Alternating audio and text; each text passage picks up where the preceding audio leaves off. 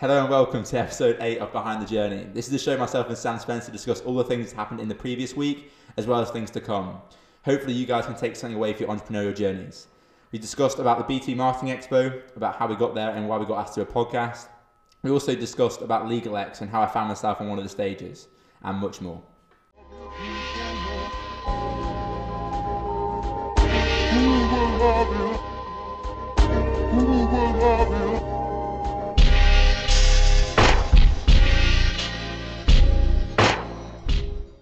Sorry, just everyone's listening at home. What essentially happened there is I was trying to get Sam nervous before the podcast. So what I subtly did there was just put a little bit of a jab in the rib cage just so he bottled it, and he's got a bit red now actually. Carry on. I don't know if I want to now. It's 45 minutes till we get to go. I think I'd rather just... Right, so you were on a podcast which was actually at our stand. These two guys bowled over with their portable podcast kit. Who were they and why? Okay, so for everyone to understand and listen to at home, I did a talk at the B2B Marketing Expo on the first day, and it was all about personal branding and building your brand. And right after the talk, these two young guys came across and they said, look, this is exactly what we've been doing, Pete. We've been trying to do this for 6 months now, and we both quit our job, our safe job, and went and started our own adventure. They were DJs essentially and kind of created parties all across the world, like Ibiza and Malia and those sort of party club resorts. And what they're doing is they're trying to document their whole journey, very similar to what we're doing here with Inside the Journey and Behind the Journey is very much kind of document the process. And they were doing that as well, and they just are making a massive amount of content. And I think they said to me after the talk, they said, Pete, can we grab your details? Can we keep in touch? And I was like, yeah, no worries at all. And then he said, can I have you on a podcast tomorrow? And I was like, yeah, sure, whatever. Because the BT Marketing Expo was over 2 days, so it was very much kind of, they could see as the first day, and they could come back the second day. And they said, can I have it on the podcast? I was like, yeah, of course, thinking to myself that Sam's coming down the second day, so we can film it for our own content. And also, it's always good to kind of jump on other people's podcasts and also help out other people that are trying to do their thing. So that's what the scenario was. And obviously, we jumped onto the podcast and had a few good questions. And what I quite liked about it is it was a different set of questions that I normally get. It was very sort of unique questions. They were very different. They weren't the standard sort of marketing questions I get asked. They were kind of really diving into, what's been the hardest experience in business, what's been the most challenging, what's been the easiest, and what's been the big wins. And I think there was a lot of things that opened my eyes actually when you come to think about business. And it got me thinking about this whole notion of they said something along the lines of, and it was a bit of content that was actually put out recently on Instagram, which was what was the biggest moment in your business career, or what was the biggest upside or the biggest change, I think it was. And I said it really depends on what you class as a win, and it also is relative to the time of the year. Exactly. For example, what I mean by that is the first year in business, a big win was something that I would deem a small win now. Whereas something that was a big win now would have been a huge win last year and a massive, massive, massive win in the first year. And the way we take wins and the ways we see those wins are so different depending on where we are in the journey. And this is why people always say they won't ever celebrate success, because as you grow in your business career, your entrepreneurial journey, what you think is a success is not a success anymore because you're further on in that journey. If that makes sense to everyone listening come to this podcast, is that it's all changed and it's all relative. So what it got me thinking is, should I be trying to break these down in more detail? Should I be understanding and celebrating the more micro wins? Should I be celebrating when I think something's a small win, but actually it's a big win? Like if I get a big client now that signs, it's a record signing client that we had the other month. That's a big win for us now. But if I had that 3 years ago, it would be a monumental win. Like it would be a game changing. Like it was the revenue of some of our months, back in the day. So it's crazy to think about the wins and how they change and how it's all relative. And it got me thinking about, how do I celebrate these smaller wins that are now as if they were big wins back in the day? And am I setting myself up for failure because I'm not celebrating the wins like I used to before?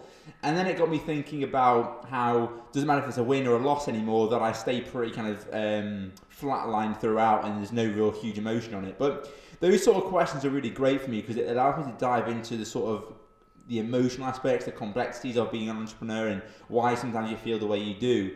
And I just thought it was fascinating. It also reminded me, he said, when did you first start in your entrepreneurial journey was one of the other questions on the podcast. And it got me thinking about when I used to buy these, I think it was year 8, I used to buy these packs of chewing gum that were 30p for like a yellow pack, I don't know what they call it, juicy. Like juicy fruit or something like that. Yeah, I don't know what it was, something like that. It's like 30p a pack, and I'd have 10 in there, and I'd sell them for 10p each. Like, I'm not talking, I'm no like sort of, you know, real time hustler here when I'm like 13 or whatever, but like that's what I did. And I sold them for £1 a pack or 10p each. And I remember in the school, what happened was they brought in this cashless scenario. So kids would be brought in with cash in their school, and they'd go and buy lunch with cash, right? And the school brought out a cashless system where you basically took your cash or your parents gave you a check and it went onto your card directly. And what it essentially did overnight is it killed the whole cash society within the school. So whereas I used to be able to sell, you know, 2 sticks of chewing gum for 20p in school, now I couldn't do that anymore because everyone was on card. And it basically, quote unquote, killed the market for me. And that sounds ridiculous saying it killed the market for a 12, 13-year-old, but what I mean by that is it gave them the grounding and understanding that, you know, you don't deserve anything, that scenarios can change and markets can change and you can be innovated out of business. And that is just a very, very small scale of how innovation killed a business. And for a 12-year-old selling 10p sticks of chewing gum. But it keeps my eyes open to change, and it keeps my eyes open to the way that markets are moving and how I need to be focusing on different things. Because if all it takes is cash to go to a card to kill a business, like in that scenario, then you should be adapting and changing more and planning ahead. So, a load of questions that got me thinking on weird processes that I never thought about before. Like, I knew that I was doing those like juicy fruit sales back in the day, but I never understood that it actually was innovation that killed it, and I'm looking at it now in a completely different mind. So it was a cool podcast, actually. Like, I don't know if I'll ever get a copy. I don't even know where it is. You know, it was one of those where I said, yeah, boys, I'll happily be on your podcast. Didn't take any information, just did them a favour. So it's somewhere out there in the world. I just have no idea where it is. I thought it was just a really personal, down-to-earth podcast because, like you say, like in podcasts, you generally get some, like, quite a lot of generic questions from different podcasts you've been featured on, mostly just about business, how your business has grown, struggles in your business, but they were more focused just on you as a person, which I feel like relates to the fact that they're trying to do the same thing. So I feel like I wanted to get some information out of you to see if it kind of correlates with their journey that they've been on. I definitely agree. I think a lot of because we're doing this and a lot of people, this is all they see now from us, I get a lot of questions all the time about, you know, why are you doing personal branding? Why is Sam following you on the camera? All these questions are the standard. So it's nice to get questions that are completely different that kind of keep your thought process going. And I must say that as much as I love marketing and I love everything about marketing in the game, is that I just love the entrepreneurial stuff much more. Like, I love the questions more about business and entrepreneurship and how people can grow their companies, and I love that area more than I love marketing. So to get questions about that and for people to think that I have an opinion on that, or my opinion is worthwhile on that, is an honour, really, and I absolutely love being part of it. I don't know how well the content will come out on their end. I mean, it was a podcast recorded in a expo hall, and we know how hard it is to do a podcast in this room, let alone an expo. So yeah, definitely. I don't know what the quality's gonna be like. So whilst we were at the B2B Expo, you got asked to talk at Legal X, which was actually in a different place to where the B2B Expo was. So we were running back and forth, doing talks there, and we actually uploaded the entire talk to YouTube because we thought there was quite a lot of good information there. But why did you choose to talk at a legal place? So this is really interesting. It's actually a really interesting topic for so many different reasons. So a year ago, I was invited by a marketing manager of a solicitors firm we work with to go to Legal X a year ago, and a couple of weeks back. And we rolled up, and the expo was really small. It wasn't very fun. It was all right. There was a few little halls, and I listened to a few marketing speakers, and off we trotted. But by about an hour of us being there, you know, we've travelled to London, we've walked around, got to travel and stuff. It's now what? So we went out to the expo and walked around, and we bumped into the B2B Marketing Expo. And we went around there, and I thought, this is a much better hall. And that's why we actually did the B2B Marketing Expo the year later. I don't know if anyone knows that, but that's the actual reason. We were meant to go to Legal X, and we walked across and found B2B Marketing Expo. But while I was at Legal X, I gave them my details and I said, look, I'm interested in maybe Expo or something in the future, just let me know. And for the last kind of 9 months, I would say, they've been trying to hound me to pay for their stand, which aren't cheap. But I said, look, guys, I'm doing it at the B2B Marketing Expo. I'm not going to do a B2B marketing stand and also a Legal X stand.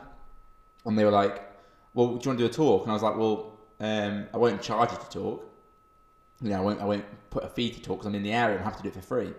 And he goes, oh, but we normally charge. You normally have to pay Pete to do a talk for us. And I was like, nah, I ain't playing that game. So I went away. Now I think if I went on the Legal X, and essentially what there is there's one player that completely utterly dominates all the legal marketing sort of thing, and there's no competition at all. It's just them. And I don't want to slag off agencies, and I don't mean this in any way, but if you look at the marketing techniques, I listened to one of their talks. They're talking to marketing 5 years ago. You know, they aren't even mentioning Quora and Reddit and all these other things that pop up on YouTube. They're talking Google AdWords, nothing else. That's it. That's how you grow your business. So to listen to that, I thought, right, there's a good gap in the market here anyway.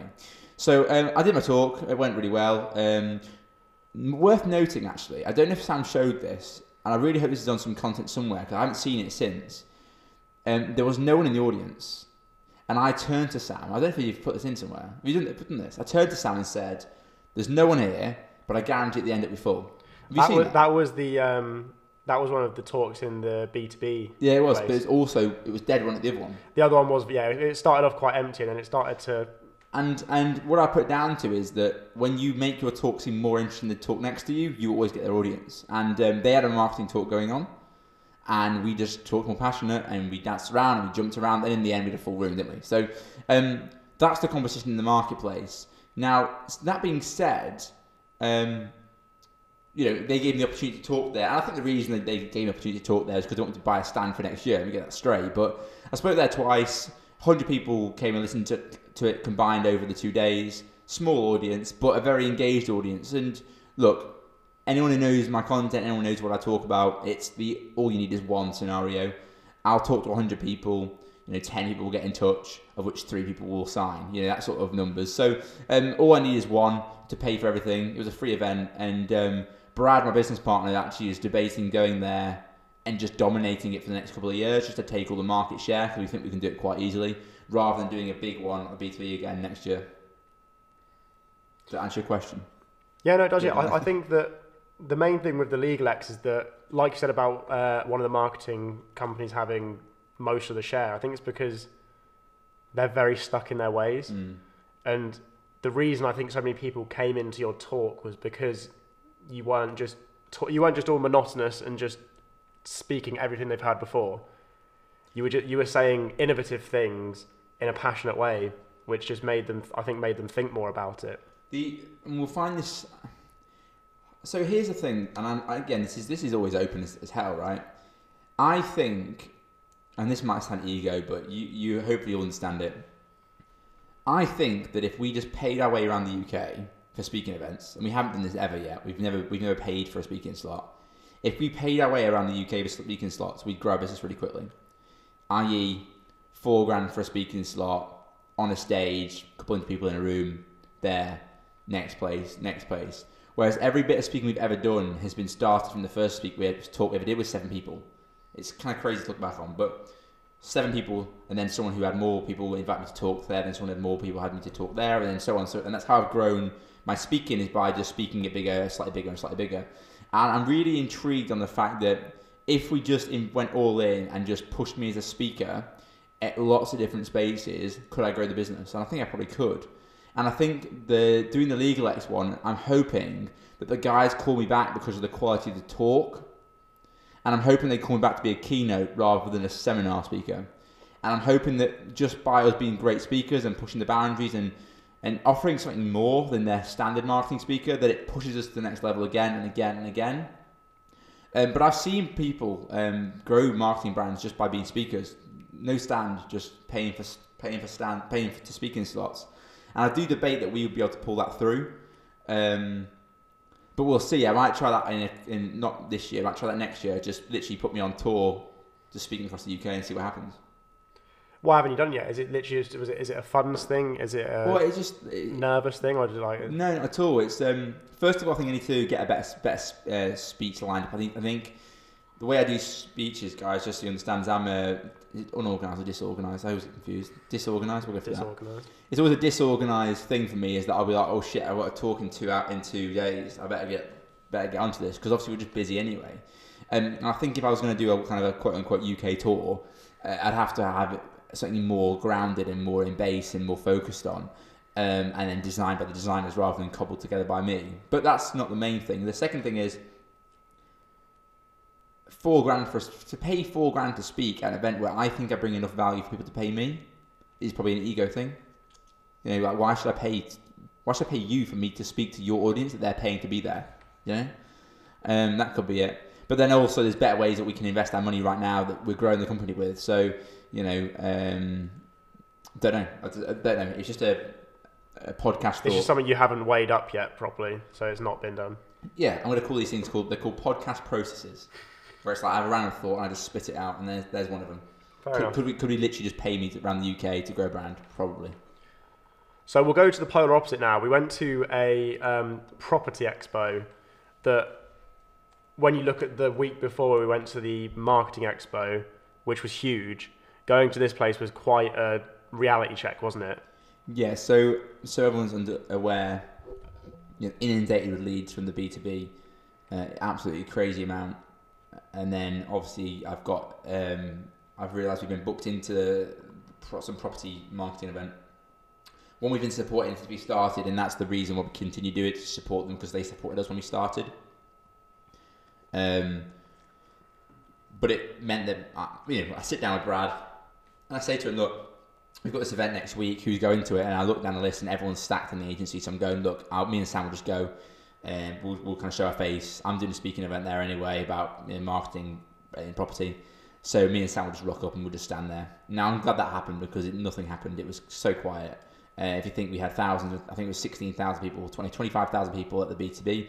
I think we're lucky if we had 50 at this one. I think that'd probably over the top actually. I genuinely think we had 3 people come up to us and talk to us. I agree with that, and 2 of them were trying to sell us something. Yeah, and all the other people there were people you already knew, so building more touch points, which is good, but at the same time, not exactly leads that you'd need. Yeah, I mean, and then I had a dinner which was average, and then yours was all right. Mine was, yeah. Well, basically, here's the thing, right? So I didn't know who was going to come to me to this event, so we have a few vegetarians and vegans. So I said to the host, look, I'll have the meat and whatever, but can you order me a vegan main and dessert and start or whatever, because I don't know who's coming yet. So obviously when Sam came, Sam had the full vegan meal and it was absolutely looked rank. So it wasn't the best, but unlucky. So yeah, I mean, there comes a time where you have to say, look, thank you for being supportive when we were 3.5 years ago, but we don't want to do this anymore, and we can't support this anymore because the event has no return on investment. But I don't know. I mean, it's a difficult one for us. Lovely people, great event in terms of like what they've done, but we've got to be selfish with our business now, and we probably won't support that one again, I don't think. I went upstairs to the other office because I was looking for some inspiration for this podcast, and one of the questions I got posed was from one of the creative team that basically just said, like, how do you make your team feel like a team, and how do you make each subsection feel like their own individual teams? So the way I've done it from a holistic view is I've basically put someone in charge of that team. So that one person is then in charge of the culture within the team, the team bonding within that team, and that one person's in charge of that, and it kind of gives it a central point.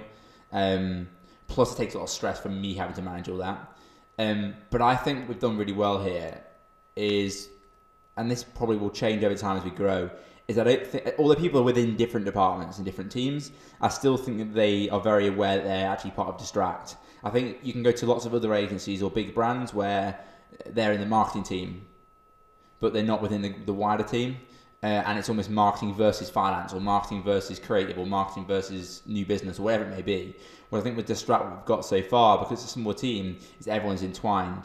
But the thing that I put down to a lot of the team bonding connectivity is when Brad sorts out all the socials and stuff where everyone can go out together. I think there's another one getting organised next week or next month.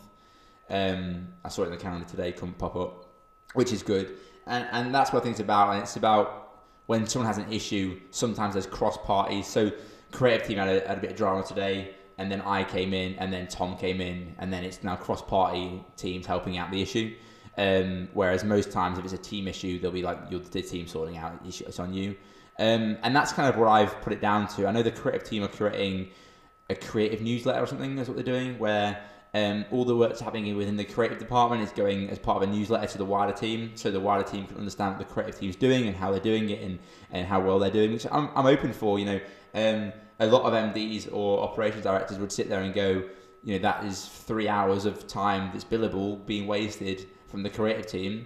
I see that as a HR benefit, that the creative team want to make themselves be more known and more friendly with the wider team, and I'm a massive advocate of that sort of thing. So the way I've always built this team on culture is just laissez-faire, almost let people have free rein to what they want, and then only come in when it's required. And I think that's been the key thing. But you look at these more traditional firms, even traditional agencies, I don't know how they've got any culture. Truthfully, I don't know how they've got any culture. It just seems very boring, very dull, very much you come in your shirt and tie to what is a creative field, and I don't understand how that can even create any culture. So that's that, I guess. I really like how all of the teams work together as a team. Like it's not like a marketing versus creative or anything like that. Everyone's quite collaborative. But we've just got a new office that the creative team is going to be going into. How is that collaborative work going to stay as fluid as it does now when they're in different offices? I think it'll be affected. I think that our separate offices are have a massive effect on the culture. I think I'm anti-separate offices. Anyone that watches the vlog will understand that we have a separate office here, we have a separate office upstairs, and we're getting another separate office. So we have 3 separate offices within the same building, which I'm not a fan of at all. And the faster we can get out of this scenario, the better. What we have is an issue with growth. We just don't have enough space for staff. We've got another 3 people starting soon, and I haven't even got 3 desks right now free. So that's the issue we have. But yeah, I think there'll be a massive effect, because I think creative won't be seeing ads as much as they always do, and therefore ads will get more stressed that creative work isn't being done fast enough, and then but they can't see how busy they are because they're not in the same room, and I think it will be an issue. But we're trying very fast to get everyone back in the same room, and that's including me and Sam. At the moment we're in a separate office, but can we get everyone back in the same room just so everyone can kind of work more cohesively together? And that is the main aim, I think, at the moment, is trying to get everyone back into the same office. I think it'll make our personal content a lot better as well when we do get to be in the same room as everyone else, because you can vibe with people, you can have direct conversations. Whereas I think at the minute, every time you need to talk to someone else in the team, like you'll go up sometimes if there's a big issue, but usually it'll just be like a dial upstairs to the phones. Oh yeah, and I'd rather walk up to people and tap them on the back and be like, "What's up with this?" or "How's this going?" But it's unpractical really at the moment with the amount of things going on for that to happen. Plus, everyone watching the vlog doesn't see it because it's like, Sam, get your camera, walk upstairs, film it. It's just a bit of a ball ache. But when we have the open plan, which we should have soon, everyone will be able to see all the drama and all the action, and it'll be much better content anyway. So, did you get any questions from Instagram this week? You remember to put out your story again, so... I did indeed. Give me a second. Rightio. Okay, so I got one literally a minute ago that said, I'm just going from top to bottom on these because it's easier than sieving them out. What's your favourite part of your job? Have you had this before? I don't know if you have. Maybe something along the same lines, but... So favourite part of the job is pretty simple, is that I have the ability to take a business in any direction I want. We have some amazing people here, and tomorrow I could literally use all that armory, all that kind of clout, and we can go and do something else. And that's what I love most, is the freedom that others go, right, okay, cool, let's go do this now, or yeah, that's cool, let's go launch this now, or yeah, cool, I like how that is, but let's do this now. And having the ability for us to customize and change our destiny, just like by literally just like a few words, we can all move in the same direction. And that's what I love most. And what I also love as well is working alongside some real passionate creatives. I think, and this is going to sound borderline political, but it's not. I think we're living in a time right now where a lot of people moan about a lot of things, There's a lot of people who don't push the boundaries, aren't trying massively hard to do whatever. And I think that the great thing we have here at Distracted is we have so many people who are absolute workhorses that try really hard, that are pushing boundaries, that are trying to change the game, make a massive effort. And being around people like that is what it's all about. So I almost love being around like-minded individuals that are always pushing the boundaries. And I know fundamentally that no matter what person we pitch against, or no matter what client we have, we'll always be the right team for the job. I truthfully believe that. I think far too many times I'll walk into other agencies and see the pitches or whatever, and I'll be like, this just seems boring and dull.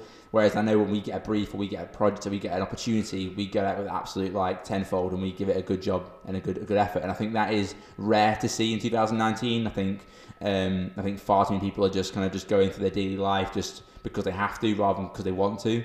And I think that's the thing that is the best part of my job, is I see people who really, really care what they're doing and really want to push the boundaries, and that kind of feeds back to me as well.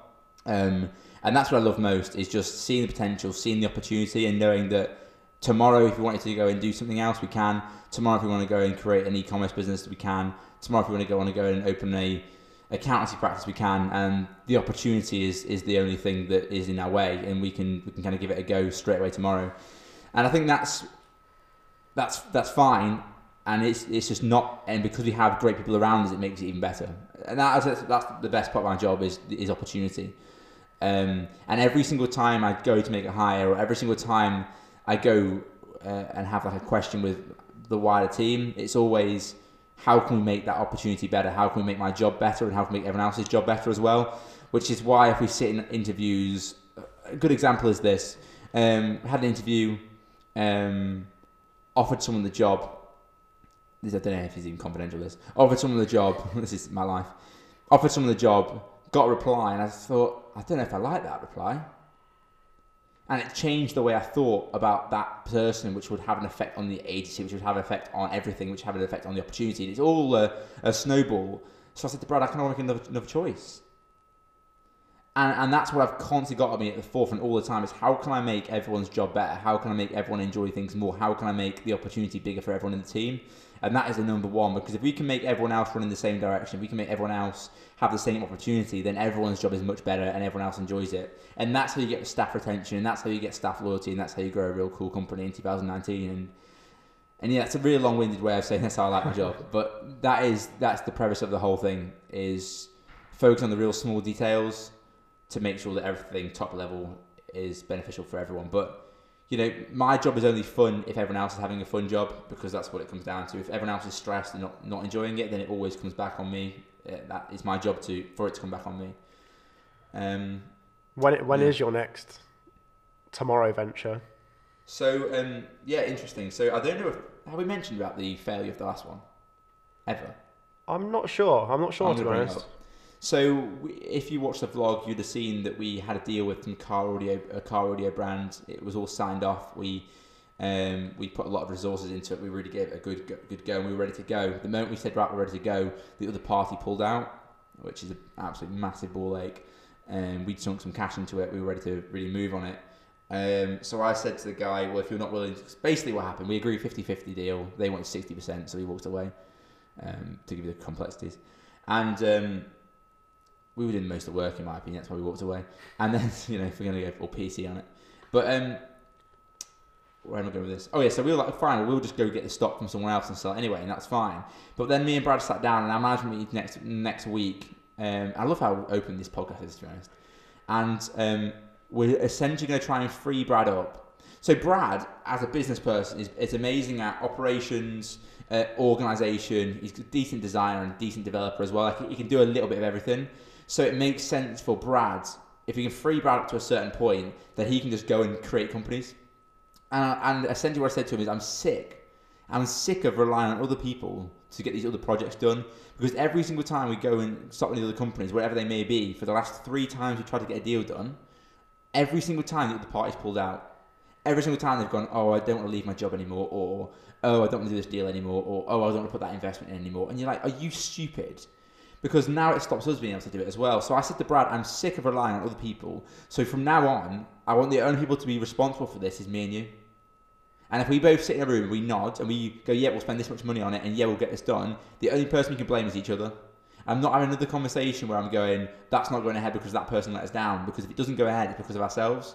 So we're going to try and free Brad up over the next 3 to 6 months where he can create other brands himself. He can get it done, what's called an MVP, a minimum viable product. We can get it out there. We can make sure it has legs, make sure it has effort. And if it is working, it then rolls into the agency and the agency kind of grow it. So it's very much focused on, can we get lots of projects out really quickly at a low cost, make sure they work. And if they do work, we put the agencies as like a rocket up its arse, basically. And that's the plan over the next kind of 3 to 6. But we just need to kind of alleviate Brad with some tasks first of all, which will probably mean we have to bring like an admin person just to help kind of free his time up. And then if he can commit 25 hours a week towards other projects, we should be able to get them out much faster. But I'm just sick of relying on other people all the time. And I think if you know, that is the biggest thing I've learned, is just you can't rely on anyone else that's outside of the organisation, because they just can't, they're not as committed as you. The other thing that I deeply thought as well is that I always thought that if I had a great opportunity for someone and I put it on their like table, they would snatch it because that's an amazing opportunity. And what I've realised is that being an entrepreneur is a real specific breed. Like, a great opportunity for an entrepreneur is not a great opportunity for someone who's not an entrepreneur. And I'm putting entrepreneurial deals on the table for people to go, that's amazing, and they're just walking away from them like, I can't believe it for a second why they would walk away from it. So I'm just sick of people letting us down, and the only way you can get around that is by just doing it yourself. So the way we grew Distract was me and Brad, and the way we'll grow our next company will be me and Brad, unless something else comes up, which is a no-brainer, and that's what we're going to do moving forward.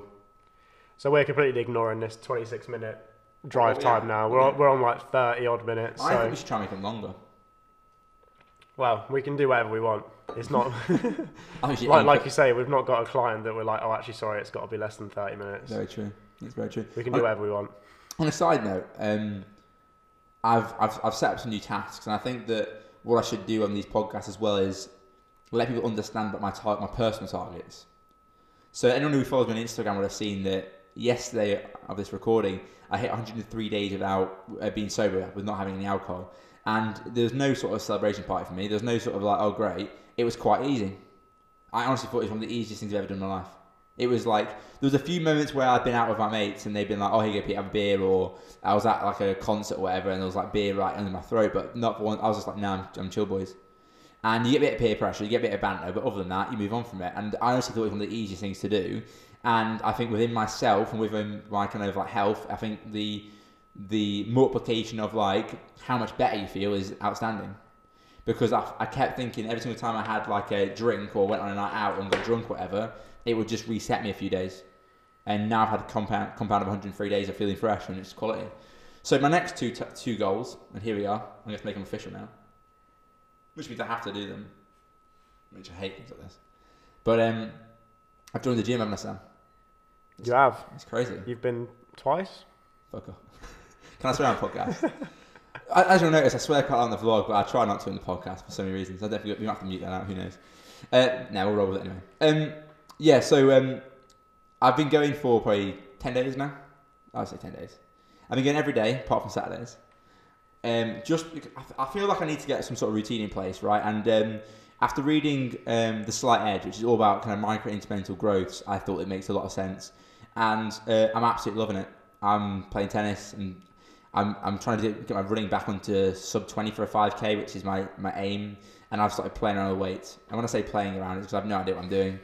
But the only thing I'm trying to focus on at the moment is, can I go every single day? Sorry, can I go 6 days a week for 100 days, essentially, is my aim. Because if I can get the consistency right, getting what I do within those sessions is fine. It's just turning up, showing up, and then kind of giving it a go. And then as I get more in kind of bed with it, what I do and how I do it will make a difference. So my big task at the moment is, can I get half decent at tennis? Can I get my 5k time under 20 minutes? And then can I just do something with weights? Is kind of the premise of the whole thing.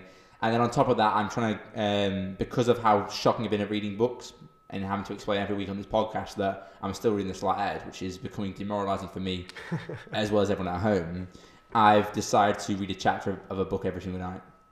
So for 100 days.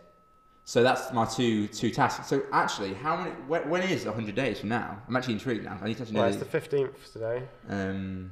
How 100 days from now? 100 days from today. So I'm Googling this just so everyone's aware. Is there any reason why you've chosen 100 days? Is it just because it's a nice round number, or? Sounds cool, right? Yeah. So I started yesterday. So 100 days from yesterday was July 23rd. So July 23rd. We'll reconvene on July the 23rd. We can. I mean, I'm not going to be. Do you know what I'm going to do as well? I'm not going to be like, oh, I've already been going to the gym for 10 days. Do you know what? It started yesterday. That is literally how confident I am that I'll be able to do 100 days. Is I'm happy to write off 10 days already. That's the confidence of it. So yeah, that's what I'm doing. And because I know what I'm like, I've gone for a decent gym, which I'm going to enjoy going to, because I know I'll be like, oh, I don't want to go to that gym, it's a bit grotty, or oh, I don't want to go lift weights in that area because of all the I don't know, big guys or whatever. I was going to say something not politically correct there, but there's big guys there. So I've decided against it. I'll go to a nice gym. Chosen the old man gym. Yeah, chosen the old man gym. I've also put it down to networking as well. I think I might be able to close a deal there. Expense on the company. Should we see that? Should we see if in the next 100 days I can get a deal at the gym? What, you want to try and sign a client from going to the gym? That would be an incredible 100-day challenge would be go to the gym every single day for 6 days a week, read a book every night, and sign a client within 100 days from going to the gym. Do it, and make then it another one. I'm going to do that. I'm going to sign a client from going to the gym for 100 days, and then if anyone listening to this podcast ever gives me any crap about, oh, I can't be able to go to the gym or whatever, I'll be like, you literally can grow your business. You can grow your business from going to the gym. You can actually grow your business. So yeah, I'm going to sign a client from going to the gym. So that means I've got a network when I get there as well. I've got to hustle when I get there. I'm going to get there. So I'm also going to work out. I'm going to speak to the receptionist, right? This is the full strategy now. I'm going to say, look, when do the big dogs get in? Okay, because I reckon it's going to be like 3 p.m, 4 p.m. It'll be when work's getting wrapped up. They'll go for an early meeting, and they'll have their meeting at the gym. So I reckon I'll get the big dogs about 4 o'clock. So I might have to start doing it myself to try and get in the pattern, and then I'll be able to close some deals. And then I'll be in the steam rooms at like 4:30 negotiating deals. We'll see what happens. It's funny. Well, good luck to you on that one. Yeah, cool. I won't be there because I don't go to your gym. So no, you go to what's it called, a proper gym, as we call it. A gym. A proper gym. Yeah. Yeah. Also, just whoever's listening, we're apparently we're starting the Distract podcast today. However, not me and Sam that run it. It's some other members of the team. But I'm looking around now and I can't see them. So I did see them come downstairs earlier. But we basically just had this realization, didn't we? Where it's like we're now 8 episodes in. We've been doing it every week. It's not very difficult. It's pretty easy. Is it? It takes probably half an hour, 45 minutes out your day. And they've been talking about doing it for ages, so it's just like trying to push them along almost because we've now started it and we're doing it. It's like, you guys can do it now. Yeah, so they're about to do it right after this. Like, I've set it up for them and everything. So. Well, I think they're going to flake it again. But then again, it is now 10 to 5. So yeah, but you know what we'll find out? It depends how committed people are. We'll find out the true commitment of the Distract member of the team. Are they going to stay behind for the extra 20 minutes, half an hour? I would bank they probably will. I reckon they will. But we'll see. Well, I know that I've still got work to do, so... Yeah, we're shafted. Thanks to everyone who shared the podcast on LinkedIn and to a friend last week. I really appreciate it. Anyone that kind of gets the message out is a friend to us. I really do appreciate it. It means a lot. Whoever's question it was I asked, you get a free book as always. So just send me a DM on Instagram. I'll send it out for you. But as always, I really appreciate you listening. Hopefully you found some value, and we'll see you next week.